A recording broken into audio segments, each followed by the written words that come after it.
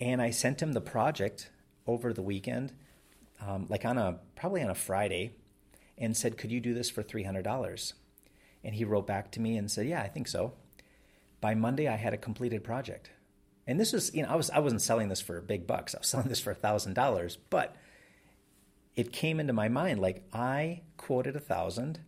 My cost was 300. It was built in 3 days. The client is happy, and I'm going to get $300 a year for hosting.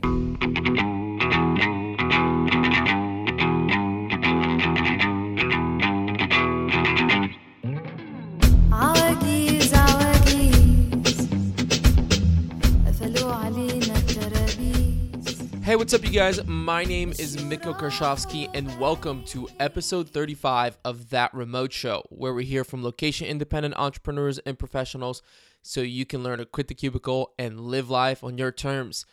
Today on the podcast, I'm joined by Dustin Overbeck, the founder and CEO of TownWeb.com, which builds easy-to-use websites for municipalities.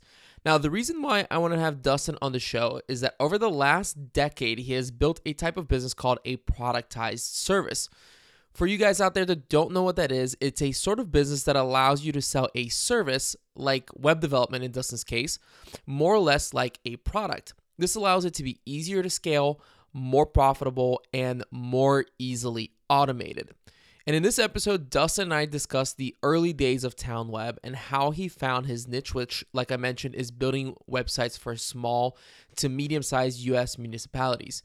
We talked about what part location arbitrage and remote work have played in building the business, and Dustin even shared some of his top tips for hiring great remote workers who, for those of you out there who have tried to hire remote before, you know it's not the easiest thing in the world, and Dustin has a really interesting process that he's figured out for that.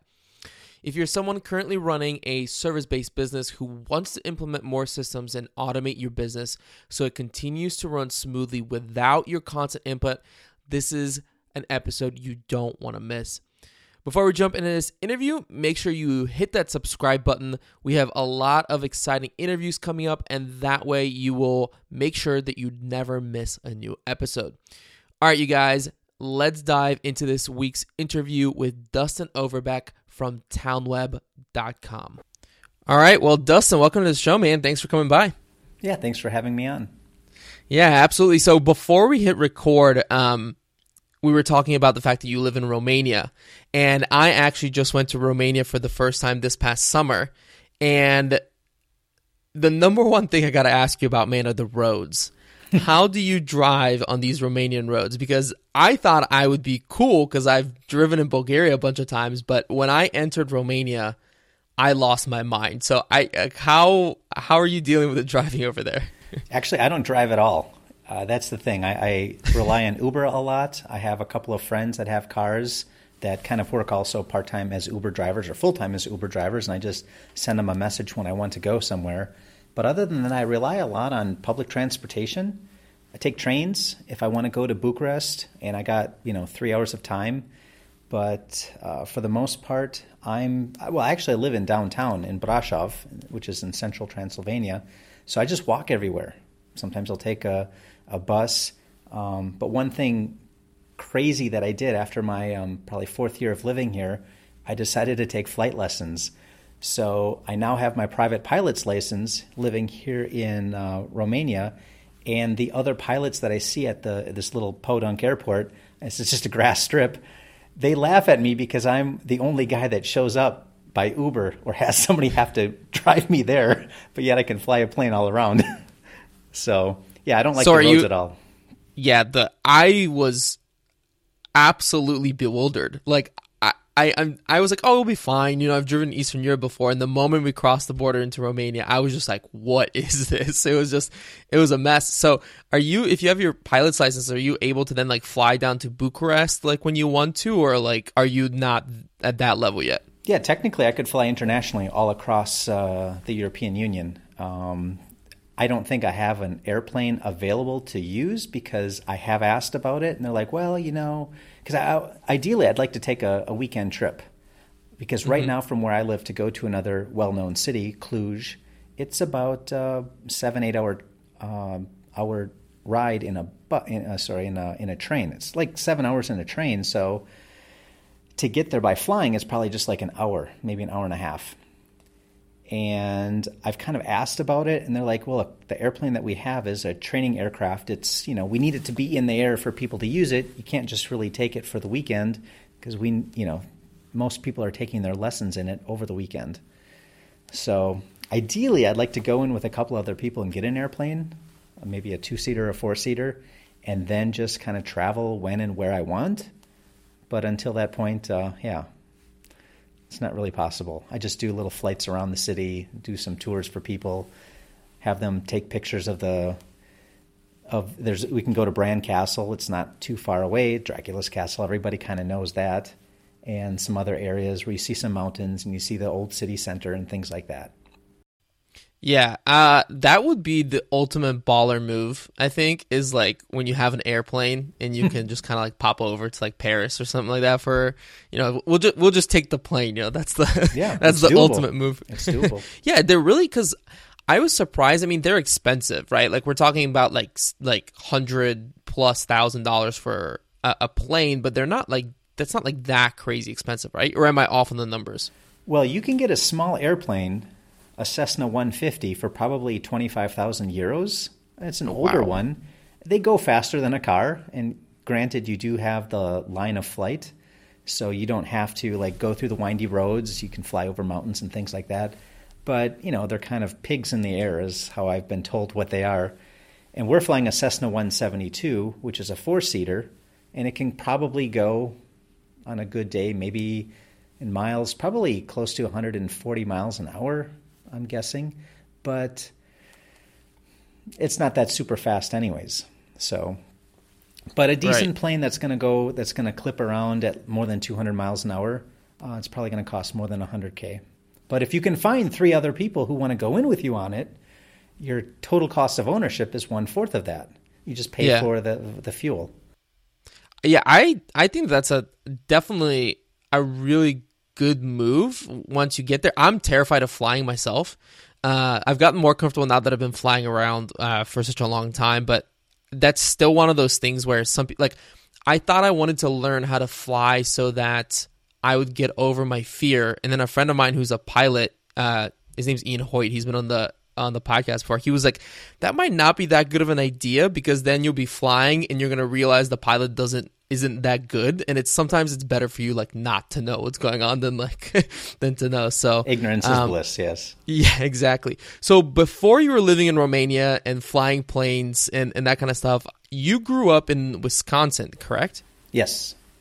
So how did you, because from what I know, you got started building you started building websites for small businesses in the 90s, correct? Yes. Can you take me back to that time and just how did you get involved in tech and how did you start building websites for small companies? Well, I was always kind of interested in technology. I'm like 45 or so years old now. So my first computer was the Apple II, and that was like in the early 80s. So I don't know why, but my mom got me one of those computers, which cost as much as a car back then, and I had one even before my school had one. So I was kind of in the know of what was going on. And then when the internet came out, I think I had access to it in 1995 or 96, where we had dial-up access. I was just enamored. I thought, wow, this is really interesting. I totally wanted to figure out how to build a website, how to get a domain name, how to do all of that. It just seemed so interesting to me. So I was known in my local area as one of the guys who could build websites. Now there's like many dozens of people who could do that in my local area, but it was a town of 10,000 people. So I just started building websites for people, and I found out that the need was actually for hosting too, because there are other companies that could do that. But if I could buy the hosting in bulk and then sell it for a slightly premium price, I could have recurring income through the web hosting. So for the longest time, my business idea was to do website design, but also sell web hosting with it. And that's something that I've been doing ever since the late 90s, I guess. And I kind of fell into the municipal business by accident, because at the time, my uncle was the town chairman for a small town where I grew up at. And he was kind of ahead of the curve. It was like probably 2000, 2001. He asked if I could, put a proposal together for a municipal website. And I did, but I built it in a way that wasn't using FTP or HTML coding. It was built in a way that's like kind of like a very, very basic version of WordPress. It was a CMS, kind of, something that was home built. And that was the start of how I kind of started TownWeb, and that was kind of the start of how I came to Romania, because the programmer I used was some guy I found in 2000 or 2001 through some internet forum that happened to be from Romania. This sounds normal to me, but I can just imagine in 2000 just how sketchy this sounded. Like, this must have been very out there. Like, what? So first of all, when you say that you got into the municipality business, what exactly does that mean? Like, what sort of people are your clients through TownWeb now? Well, right now, it's mainly any municipality that's probably less than a population of 20, 25,000 that can use our services. But back in the day, it was just a small town of 2,000, 2,500 people that needed a website so they can post information to make it transparent, so that there was transparency of what was happening within the municipality. And every month, they only meet once a month, the town board would have some agendas to post and meeting minutes to post from the previous month. So I created a basic CMS that had an admin section for the clerk to log in, upload the meeting minutes, and upload the next month's agenda. And we also provided free support. Well, it was me at the beginning, would provide free support. So anytime they wanted additional documents uploaded, or a PDF of their ordinances, or some information about elections, I would just go ahead and add that content to the webpage, and everything was easy for them. So essentially, you almost built, like you said, almost like a blogging infrastructure for these towns, so that they could post that to the people who live in the towns. And there was nobody else doing that at that time. Is that correct? Yeah. Back in the day, all the websites that were designed was pretty much called a static website. And the ones that were connected with a backend database were called dynamically driven websites. So now everybody talks about what back then was called dynamic driven is now a CMS, a content management system. So yeah, I just called it a dynamic website design. So we basically built it using the LAMP technology, which was Linux, Apache, MySQL, and PHP. And it was just a very, very basic database in the back end that allowed files to be uploaded through the system using PHP and stored onto a server. So it's probably something that somebody could build in a weekend now, just with simple PHP knowledge. Or you can have a WordPress, understanding of how to use WordPress, and you can probably build it in a couple of hours, like a very basic version of it. Of course, now we are relying on WordPress, but we have a highly customized version of WordPress. We've got our own plugins that have been built in-house to make certain functions of what a municipal clerk needs to do. We make it very easy. And we've actually linked in with WordPress's API, so we have a custom dashboard. So when somebody logs in, it doesn't look WordPressy at all. It looks like something that, you just click here and upload it. Oh, that's easy. So now when I do demos for new potential customers, I show them how their new website would look. And every one of them says, it's like, wow, that I can figure that out. And it's an easy sell. So how did you, to take you back to the beginning again, how did you learn all of this? You said your mom got you a computer, but I'm so fascinated with, did you go to school to learn this? Because I know now I can pull up YouTube and learn just about anything, and it will still be tough. The more, the domain hosting stuff, still definitely, I still bang my head against the wall. But how did you figure it out at the time? Did you just do it on your own somehow, or did you go to school to learn it? Yeah, when I was in college in the late 90s, they didn't really have internet courses per se. I mean, some, I think, taught some internet HTML courses. But in the beginning, I was just doing, I bought a book about HTML. There weren't a lot of online resources. at that time, Google didn't even exist. I didn't think it started until like 1998.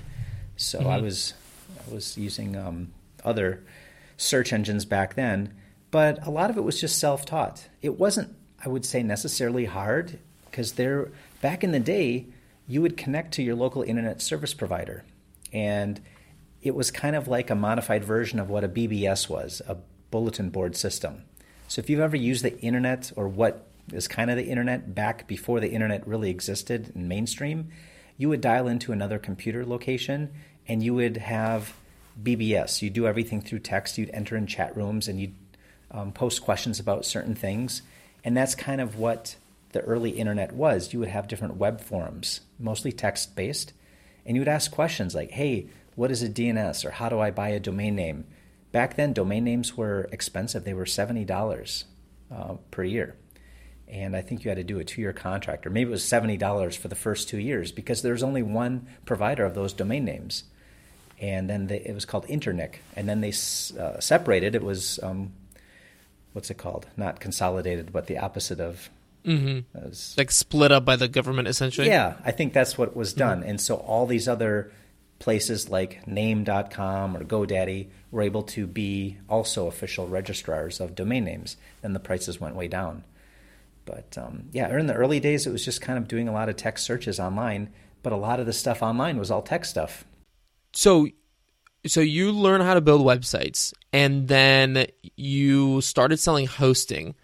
How old are you at this point? And is this after school that you started kind of like building these municipality websites, or was it like while you were still in college? Yeah, while I was in college, I worked for the chancellor's office at University of Wisconsin, Stevens Point, and would build their websites for the chancellor's office and for some other departments and different events. And so that was very early. I don't even think we were using Photoshop. We were using Paint Shop Pro and like maybe a beta version of Microsoft Front Page. Otherwise, we were using stuff like maybe Dreamweaver. Back when it was with Macromedia, before it was part of Adobe.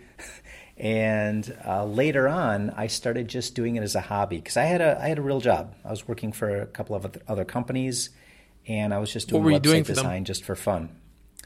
Well, my first year out of college, I was teaching English in Italy, and so I did that for a full year. And because what I did in college was to learn foreign languages. I don't know. I didn't want to be a teacher, but I did a 4-year degree of Spanish, German, and international studies. So my goal was just to do something international. And so the first job I got was really just working in Italy for a year teaching English. And then after I came back to the United States, I found a job in my hometown because they needed somebody who knew Spanish. And it was an engineering company, and they were doing a lot of equipment installs in Mexico. So I would go to some of the sales meetings, I would go to some of the installations, coordinate the translations and things like that. But in my spare time, I had my computer and was making websites. And then 2001 came around. I was asked to build a website for a municipality. The interesting thing about that project is I knew that it had to be built using a database, and I was very familiar with Microsoft Access, because I was using Microsoft Access inside of the company that I was working at, but I didn't know how to make it web-based. And doing a lot of research, there's a lot of forums that said, don't use Microsoft Access for internet because it's not built for that. You should use something open source. I didn't know what open source was, but everything was pointing to MySQL. So I went on internet forums knowing that I needed it to be built using certain technology, but I didn't know how to do it. And I took a chance. Actually, I posted a project a while earlier for making a real estate website for somebody in my hometown. And I posted in a forum. I had people all over the world bidding on the project. And I ended up hiring a guy in Minnesota because it was close by. And he had done another similar project. But one of the guys who applied for that project was from Romania. And he was, out of the dozens of people who contacted me, he was the only one that did a follow-up. He asked and said, hey, about that real estate project, did you hire somebody? And I said, yeah, I did. I looked at your bid, but I thought it was a little high. I ended up hiring somebody else, locally. And he says, well, I'm from Romania. Our currency is a lot different from your currency. How about this? If you have another project in the future, you tell me what you think it's worth to you, and I'll let you know if I can do it, yes or no. I'm like, cool. Well, that's when this new project came out for a municipality in my hometown. And I put together kind of like an overview of what I wanted the look and design to be like. I actually went in and did the database schema, like I need these fields and it has to be this field type, just thinking this is stuff I had to provide. I probably didn't because he could figure it out. He was a database guy. And I sent him the project over the weekend, probably on a Friday, and said, could you do this for $300? And he wrote back to me and said, yeah, I think so. By Monday, I had a completed project. And this was, I wasn't selling this for big bucks. I was selling this for $1,000, but it came into my mind, like I quoted $1,000. My cost was $300. It was built in 3 days. The client is happy, and I'm going to get $300 a year for hosting. I was just going to charge $25 a month.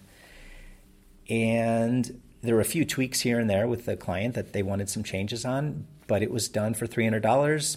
I went to Western Union because PayPal I don't think existed back then, and would wire transfer or whatever it's called, send money via Western Union to Romania. And I thought, wow, this is great. The thing is I had a full-time job, so my focus was on that. That was what was keeping me busy.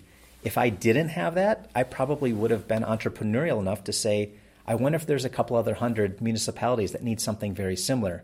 But I was just distracted because at that time I was taking flight lessons and buying a house, whatever. I was just doing what people do when they're working in the corporate world.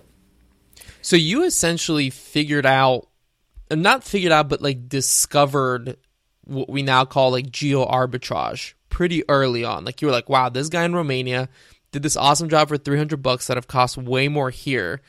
This is a great resource, right? That's pretty cool that you figured it out that early on. Because I knew that this did eventually grow, and like you said, you got a few more municipalities, but I also know that at one point you decided to get a new job in LA, correct? Yes. So at what size was your business, or at this point your side hustle, before you left for LA? So I was doing website design since like the late 90s. Before I went to LA, I was actually in graduate school because the idea was to work for a tech startup or something like that out in Silicon Valley. So I went and did my master's of business administration degree. That actually eventually brought me to China. I was working for a Chinese power tool company, one of 4 foreign employees working there, and it was really difficult being a foreigner working inside of a Chinese company in China. And so I did that for a full year, and then I went back and I finished my master's degree. So I got my MBA, and I was in the Philippines at the time. My wife is from the Philippines. We weren't married at the time, but we were dating. I went to visit her, and I remember I was sitting on the beach sending out promotional material, basically flyers, to other municipalities because I thought there's probably a couple other 100 municipalities in Wisconsin, not knowing there's close to 2,000. But I got a list, and I sent out a 3-page brochure to them. And while I was in the Philippines, I was getting some people emailing back interested in a website. And this was back in 2007. At the same time, I applied for a job working for a really cool sounding startup in LA. And I was asked to interview for that job. I was already back in the U.S. because I had been in the Philippines for a couple of months, had to go back to the U.S., and interviewed for the job, was accepted, and I moved out to LA because I thought this was going to be a really good career move. It wasn't going to pay a ton of money necessarily. It was actually a little bit less in pay from the job that I had working in China, but they were going to offer stock options. And I thought, wow, this is great. I am hungry for these stock options. I want to work for a tech startup. This is cool. Not bad for a Wisconsin boy living in LA, working for a tech startup. It's going to be a millionaire soon because of these stock options are going to go through the roof. And this is 2007. something I'm trying to understand, I think people listening will be curious as well, is you're living in the Philippines. You said that you'd been there for a couple of months. You're sending out brochures to municipalities to build websites for them. And obviously something's clicking because you're getting responses, right? The worst thing is to send those out and not to have anybody say anything. At which point I would understand you looking at job opportunities, right? Because like, hey, I'm sending all this stuff out. Nobody's getting back to me. Why are you looking for jobs if you're sending out brochures and you're actually getting like people reaching out saying that they need your services? I think you're asking that question because you're probably from a different generation from me. I think a lot of people who are kind of my age, if they're going to go out and get a 4-year degree, maybe they'll get a couple of years extra of work experience, and then they'll do their master's degree. And when you enter business school, the idea is to exit business school and walk into a job that's going to give you a 6-figure salary. And that was the mindset. And I thought that's what I should do. Not many people will go and pay the amount of money it is to go to a business school, to go into business themselves. Why not just start the business yourself? Now you talk to anybody in 2020, 2019, 20, whatever it is, and give them advice of what they should do. They will even say, don't even get a 4-year degree. Just start your job. Just try to fail or try to win. And if it does fail, you can always go back to school. And then you can always go into debt. But before you go into debt, at least start a business and try to start a business without going too much in debt. But that wasn't the thought back then. Very few people did that because at that time, the iPhone wasn't even out. Wi-Fi wasn't very common. And things like Skype didn't really exist. It was just coming to fruition. So the mindset was for me after business school to get a 6-figure salary at a startup or an established company. I didn't expect that I would be an entrepreneur by starting my own business. I always thought I would do it someday, I guess, because I was always, interested in running my own business. But it wasn't until working for that startup in LA and being asked to resign in the first month that I thought, screw that, I'm not going to work for anybody ever again. I'm going to do my own thing. And that was the big drive. Usually when you have a cushy job, you're happy with everything. You got let go after 30 days, after a month? Yeah. It was a real hit to my self-esteem because prior to that, I had never failed in the sense of working for, in a business sense, in a career standpoint, because I had always felt like I was leading in what I was doing. When I was working at that engineering company, I was like the guy to do some stuff in Spanish. I was the guy to transfer things and do things digitally, to build stuff with Microsoft Access. Whenever I would do stuff, people would be like, I understand what you're doing. I'm going to trust Dustin. When I was working for another company before I went to China, people depended on me because they knew whatever I said was probably correct, that they could trust it was the right thing. But when I went out to that company in LA, I wasn't yet familiar. My feet were still wet, working in that type of environment. And the funny thing is when I was told that, I should probably resign, they came to me and said, you're from Wisconsin. You don't really understand how the startup world works.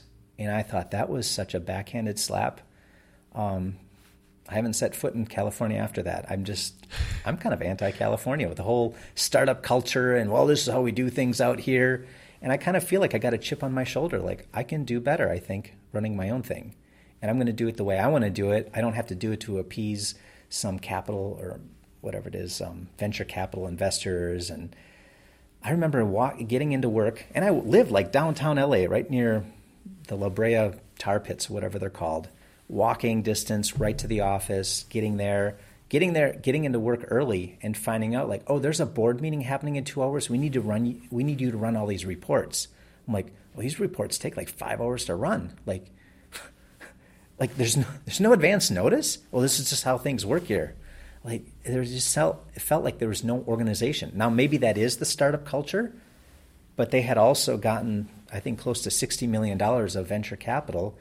And then they were eventually sued by the lending companies because of pump and dump schemes. And I don't know if anybody ever came out of that clean, but I was just going to ask if they're still around, but it sounds like No, you got the better end of the deal on that one. The name of the company was called SpotRunner. They were basically the AdSense, or what was it called? The Google AdWords for TV commercials. The two guys who started the company had the idea, actually built the idea for the Democratic Party, so that when they wanted to come up with these TV commercials, they could do these buys across so many different markets. Mm-hmm. And it was just kind of like Google, what's it called? Yeah, the ad network. Google Ads, yeah, like the Google Ad Network. And so everybody who was looking at this company is like, you're going to be bought up by Google because they already have the advertising. You guys have the ability of an online thing to create these templated versions of commercials and sell them all over. But the thing is I had access to all the financials, and when I was looking at everything, it just didn't make sense. They were having me look at data from Salesforce.com, which the probability of that data is based on how the salesperson thinks it's going to sell. So, of course, salespeople are very optimistic that they're going to close this order. But when looking at all the sales data, it was like very little sales. They had like dozens and dozens of salespeople, and they had one guy that was doing national accounts, and he sold to like some national jewelry chain, diamond, sell diamonds or something. And then I think they were selling to HubSpot. And those two accounts accounted for millions of dollars of ad buys, and these dozens of people were accounting like maybe 50,000. It was a complete night and day difference. And they were looking for me for answers. Like, well, what about this? And I'm just looking at the data. I'm like, I don't know if I understand the data, but there's one guy who's fueling the growth of the company. I mean, they're bleeding a lot, but the early days, that was where the growth was from. But the premise of the business is that all these small mom and pop shops would spend money, and that would be the growth driver. In fact, it was the opposite. It was one sales guy selling to two national accounts, and that was the growth driver. Yeah, I think that's the issue with these like funded startups, is that a lot of times they become way too bloated, like without reason yet. Like that's why I really like bootstrapped stuff, like what you're doing, because you're getting out there, you're getting your hands dirty, you're testing, you're keeping small, you're doing these things. You're not like, oh, great, like there's this person who thinks our idea is great, so here's $10 million and like let's hire a bunch of people and buy some ping pong tables and beanbag chairs, and we're killing it now. So while you were in LA and you were working for this company, even for the short stint that you were you still building the websites for the municipalities, or had you completely put that to the side when you moved out to LA? When I was out there, I actually had other projects that I could have worked on, but I didn't. I had my current customer list. Well, here's an interesting story about that, because I remember I was in LA and I got a couple of calls from current customers saying that their website was down.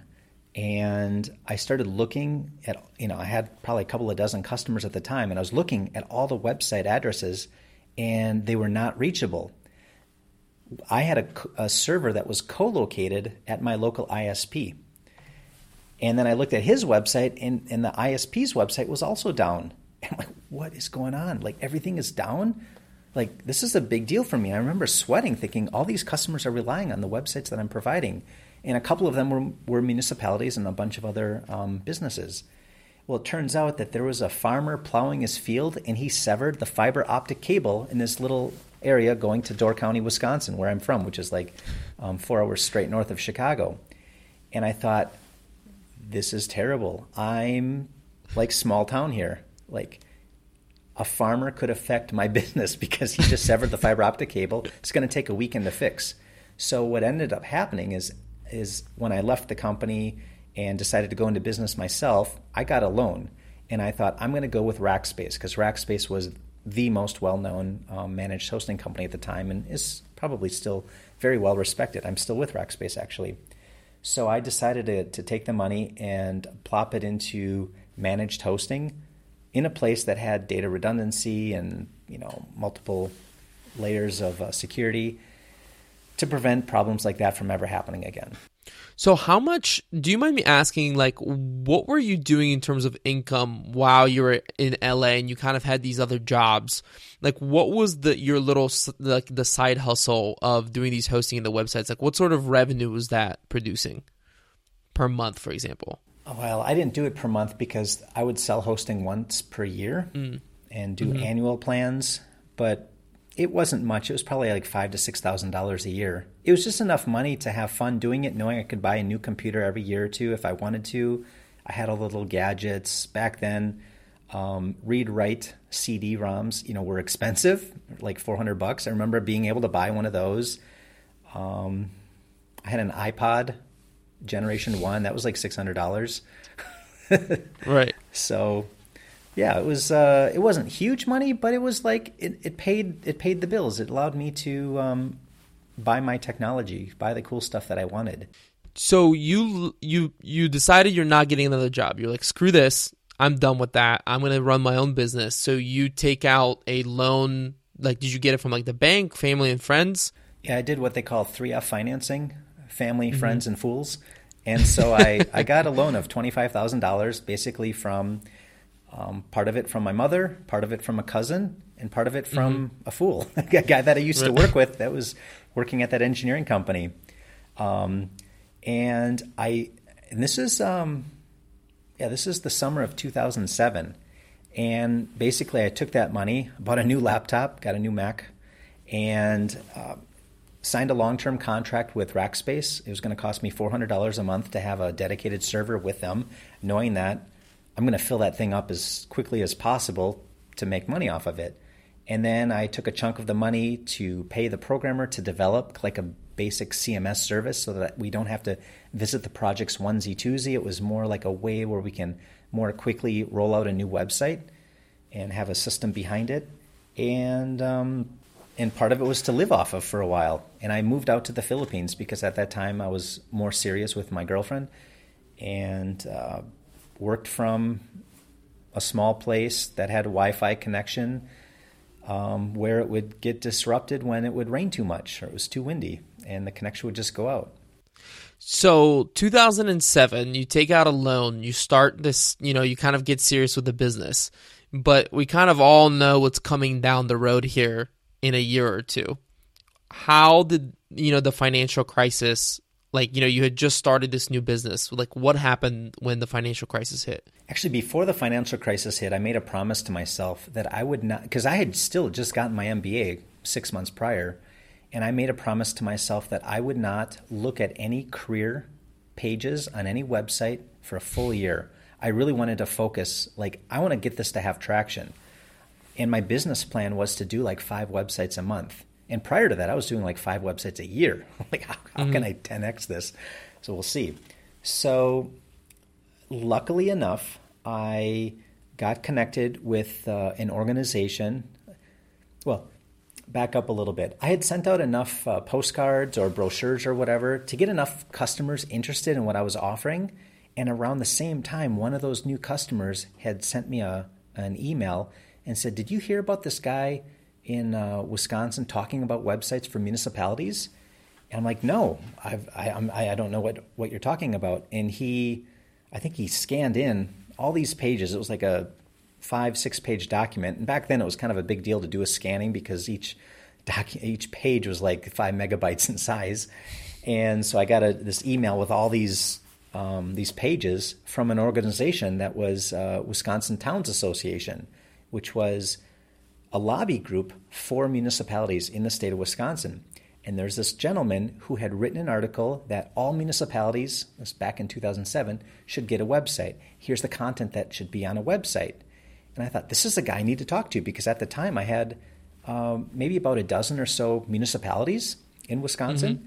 So I called him up and we talked for a long time. And I heard he contacted each of those municipal customers of mine and asked what it was like to do business with me. And they all had good things to say. And I got invited to go with this organization, the WTA, to go all around the state to talk about websites, because this is still at a point where a lot of places are still on dial-up. And so I wasn't there to sell websites. I was there to sell the idea that the technology exists and this is something that they might want to consider to have transparency. And it wasn't just me presenting. There's several other people from the state or from the procurement services or people talking about insurance. I was just one of the guys that would talk for like 20, 40 minutes about websites. But that got my name out there. So I was able to get several dozen more people interested in website design. And then fast forward a year later, the financial crisis hits, and I was worried because it was around the same time that my student loans were coming due from my business degree. And I also signed a long-term contract with hosting, so I knew I had to sell X amount of websites to just break even. And the interesting thing about this is I was already living in the Philippines part-time. My wife already had a house. By then, at that time, she was still my girlfriend, but she had a place where I could stay, live with her, and our expenses weren't that much. It was basically just food and a little bit for transportation and the internet service. The big expense was my hosting. It was just $400 a month, and a couple $100 here and there for the programmer. But I remember by the time that came out, I think I had to do like 79 total customers to be at break even where my expenses were paid for, where I didn't have to always be in the red. I was actually in the black. I still had credit card debt. I still had that loan that was due. And then when I could really feel the pressure with a financial crisis, what I did is I started offering a big special. So I would go to these conferences where other municipalities would be at. And I offered something cutthroat because in the beginning it was $1,000 for a website, $300 a year for hosting. And when the financial crisis hit, I said it's, I think, $299 for a website plus hosting if you sign a 3-year contract. And so I had a whole ton of people say, you know what, for $600, this is a good deal. And when I looked at my finances from that year, I had a large amount of revenue coming from the first 6 months, and I had 2 or 3 times as many customers at the last part, but it was like the same amount of revenue, a lot more work, but that was, I needed cash flow, and that was the way I knew I had to adjust. I knew I had to lower the price to increase the demand, just common economics. And then luckily, I did have enough people signing up, but then I remember in that following quarter, I had like 30, 40 projects to work on, and I thought, this is hard. How do I do all these projects on my own? It was difficult. That's when I discovered Upwork. At the time, it was called Odesk, and that's when I really started outsourcing. When I needed more assistance, I found somebody, because I thought, hey, I'm living in the Philippines part-time. Why don't I find somebody in the Philippines? Because there is this labor arbitrage. And I could have that person. I would find somebody who used to work at a call center, somebody who was used to dealing with customers, somebody who has a good accent, somebody who's going to be a little technical. And that's what I did. My first hires were from the Philippines to help out with that. So what were those hires doing? Like, were they, because you said you were hiring people from call centers. Were those people like, were you hiring them on to do like kind of like customer support, or was your system at this point with like building the websites and setting everything up so streamlined that you could just plug anybody into it? Yeah, I wouldn't say it was very streamlined, not to what we have now. But back in the day, it was somebody to call current customers and get their content, to ask what type of pages they want to have on their website, to receive the files, to receive the PDFs and other documents. This is early on. A lot of stuff wasn't even electronic back then. I would have different customers mail me like 4 pounds of documents for me to scan in because I was providing free scanning. So we would take their book of ordinances, scan them in, separate them based on chapter, and then upload them to the website for them. So the first hire was basically there to work with other customers to get their content and to kind of help with the build. I think I was doing the building because I had to do some technical stuff in the back end with the database and everything. But we didn't hire support people for the longest time. I was doing support because I felt like I'm the face of the business. I'm the one that has to be the one answering these phone calls and answering the emails. It's not that way anymore because now we have a dedicated support team to do everything, and they know they could probably answer the tickets way faster than I could. So you get through the financial crisis. When does the moment come where you're kind of like, I think I've made it? Like, things are going well. I feel like I've made it. Like, when did that moment come? I don't know if it has come. I was kind of waiting for that answer because I think that's a very entrepreneurial answer where, like, no matter how many things you've done amazingly, it's always like, I don't think I've quite made it yet. You can have a good year. Like, I had a good year, and then I started taking flight lessons. And then the next year was terrible because I had the wrong pricing. And then a big kind of this WTA, this organization I was telling you about, they endorsed another company over mine, a company that had never built a single municipal website. They entered a deal with them, probably paid them a lot of money, paid these annual royalty fees for every new customer they signed up, and they were marketing directly against me, against my company. Mm-hmm. They actually posted stuff in such a way, making it sound like verbatim, unlike another company, we don't hire people from former Soviet bloc countries. Because I had some people from Eastern Europe or Serbia doing work for me, and I thought, wow, that was like a cheap shot. Because any big company, any company that's growing has or leverages talent from overseas, whether it's for customer support or billing or back-end office support. And it was at that point I thought, you know what, maybe I have too much customer-facing, too many people outside of Wisconsin that were customer-facing. Like, maybe I have to look at changing this. So it was that kind of competition that made me think that I should kind of change the business structure. And one way I got to think through this is I was working with a business coach. And it was a really good program to help me. It was called Unbreak Your Business because there's a lot of stuff that was broken in the business. We weren't doing project management in a very efficient way. We weren't doing marketing in a very efficient way. It was kind of a lot of loosey-goosey stuff because as you do things, you just naturally slowly improve upon it.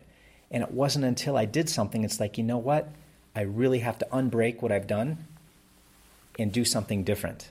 And that's what I needed to do, is change things a little bit more drastically. And that has fueled the fire.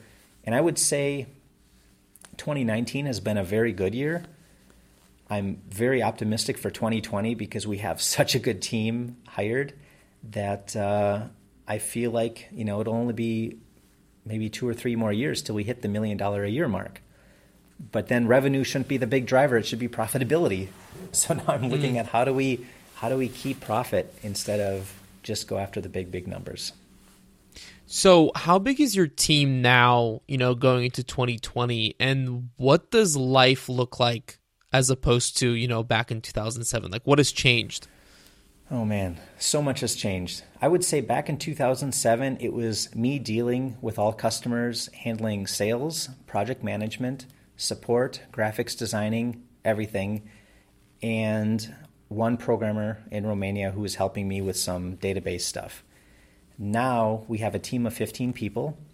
We have people dedicated to sales, customer success, tier 2 programming. We have other people who are dedicated towards technical project management, a dedicated project manager, a dedicated account manager. We have somebody who's focused on HR and kind of operations and also billing and accounts payable.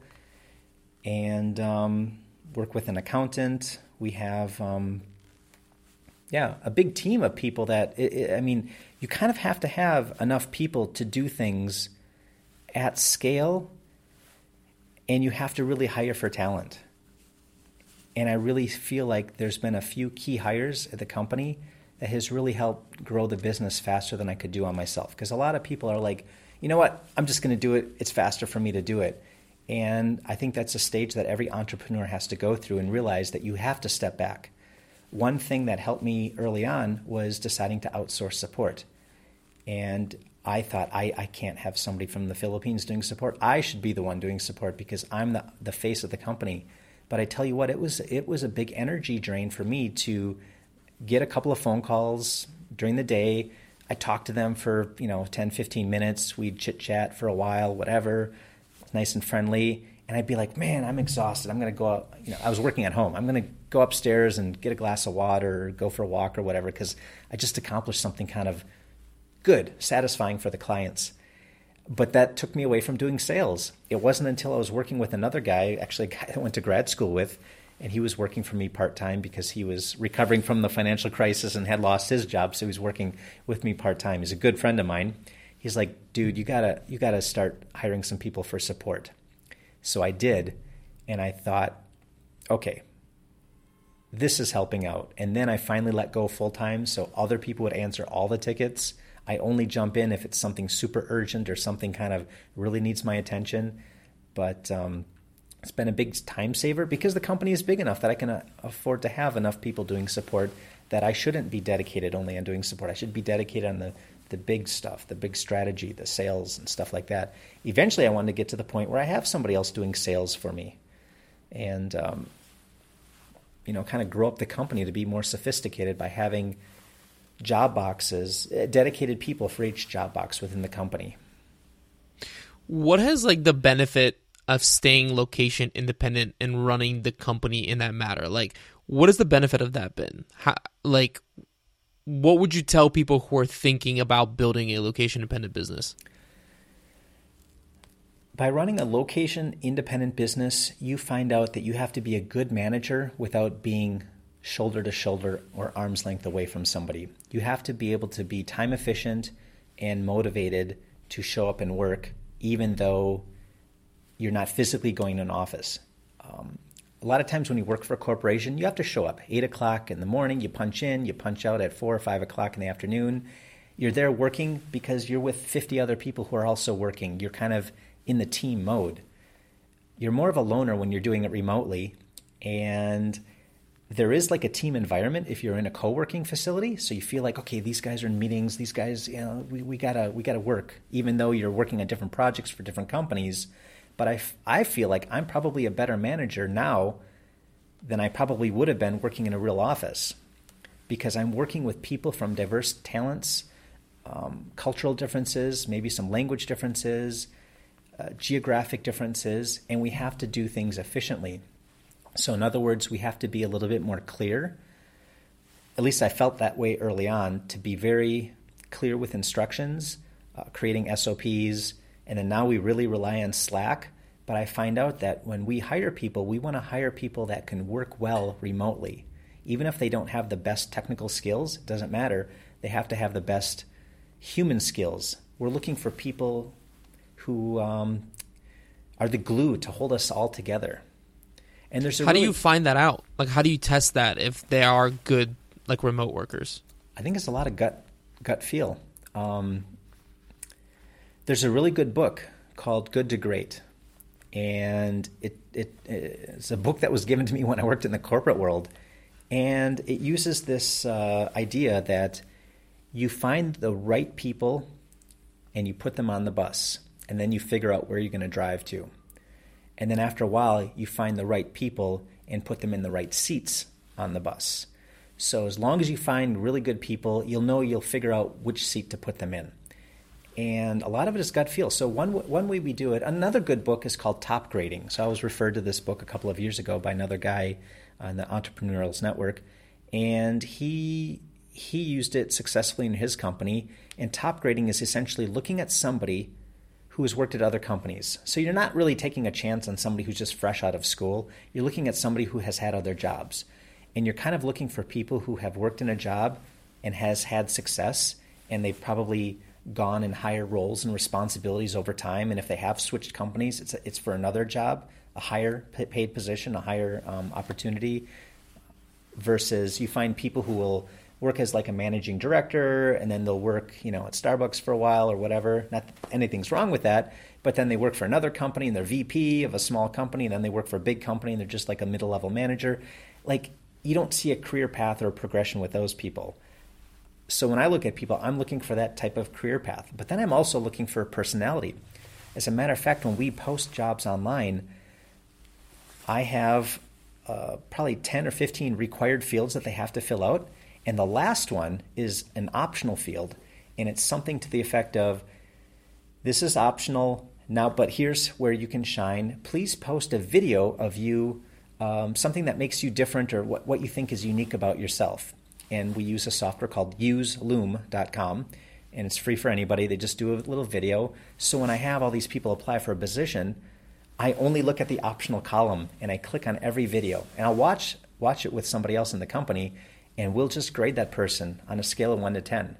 And then those people who score the highest, who we think are the best, we'll then actually invite them for an interview.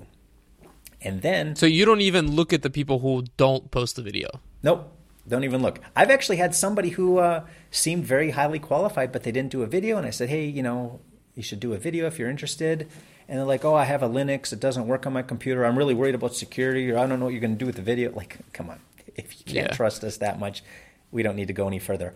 I actually had another person who he had, we went to the same university. I didn't know him, but he was there at the same time I was. And he worked in the chancellor's office after I had left. Like, I saw his resume and everything. And I said, hey, you want to do a video too? He's like, hey, I just thought we'd get on a call and chat. The thing is, he didn't realize I'm getting 50 people who are applying for this job. I don't have time to call in each one. I know his strategy was just to, hey, let's have this friendly chat. We all went to the same school. We worked in the same office. We know the same people. You got to follow the structure. Mm-hmm. I don't want people to veer off the road. And another thing that happens that we do is we have group interviews. And I've been found some people who are like, I call them the Michael Jordan and the Scottie Pippen of the Town Web team, because one person was hired before the other person, and we needed to hire another person to match up with them to work with clients. And even though this other person had been in the company for just a short time, I said, I want you in on these interviews. And I would ask, like, what do you think of this person? She's like, he's good. I don't know. What do you think of this person? I don't know. They seemed a little nervous. It wasn't like a hell yes moment for them. And then we interviewed the person we ended up hiring, and I said, what do you think? And she's like, oh my gosh, I think she's the one. Like, you can feel that vibe. Mm-hmm. You just feel that. And we're doing a group interview here. So we're all just doing it remotely on video, and one person really shined through, and it's like, this is the hire. And together they are the dynamic duo and have really transformed the company of what we're doing, because they just work on the projects with a high energy. The customers are happy with it. They're doing the projects efficiently. And I know that this is what I need to do if I want to grow the company more, to hire people just like that, people who work well with each other. What would you tell to the Dustin who is just getting started, 10 years ago, in building the business? Like, what would be the one lesson or one thing that you would tell that Dustin as he's getting started with the business? So if I were to go back into my own business 12 years ago, what would I do differently, knowing what I know now? Basically, yeah. I would spend bucket loads of money on marketing. Because, okay, so everybody's like, oh, you got to do LinkedIn, you got to scrape LinkedIn, you got to do, this and that, and Facebook ads and Google ads. It doesn't work for this. We're doing direct mail, and it works. It works wonders. Mm-hmm. And this is the part I might want to have you take out of the podcast. Because this is the dirty little secret where we're contacting people, and we get a few percentage of them to actually respond and gain interest. It's probably just like Facebook ads, but the customers we're going after read mail. Mm-hmm. It's old school. It seems old-fashioned. It's expensive, but it works, at least for us.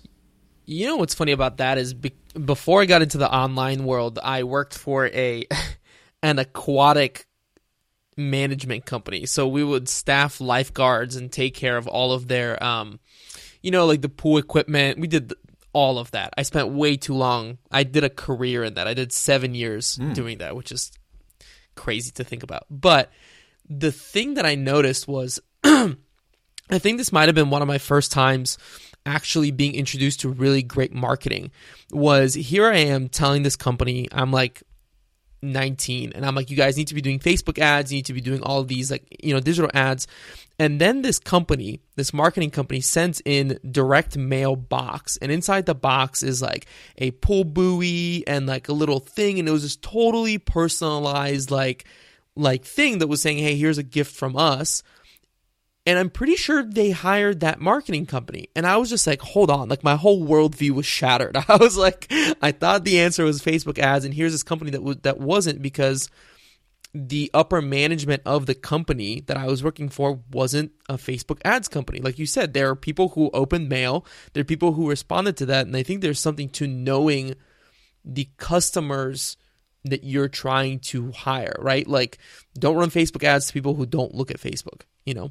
So I think that's a very interesting advice.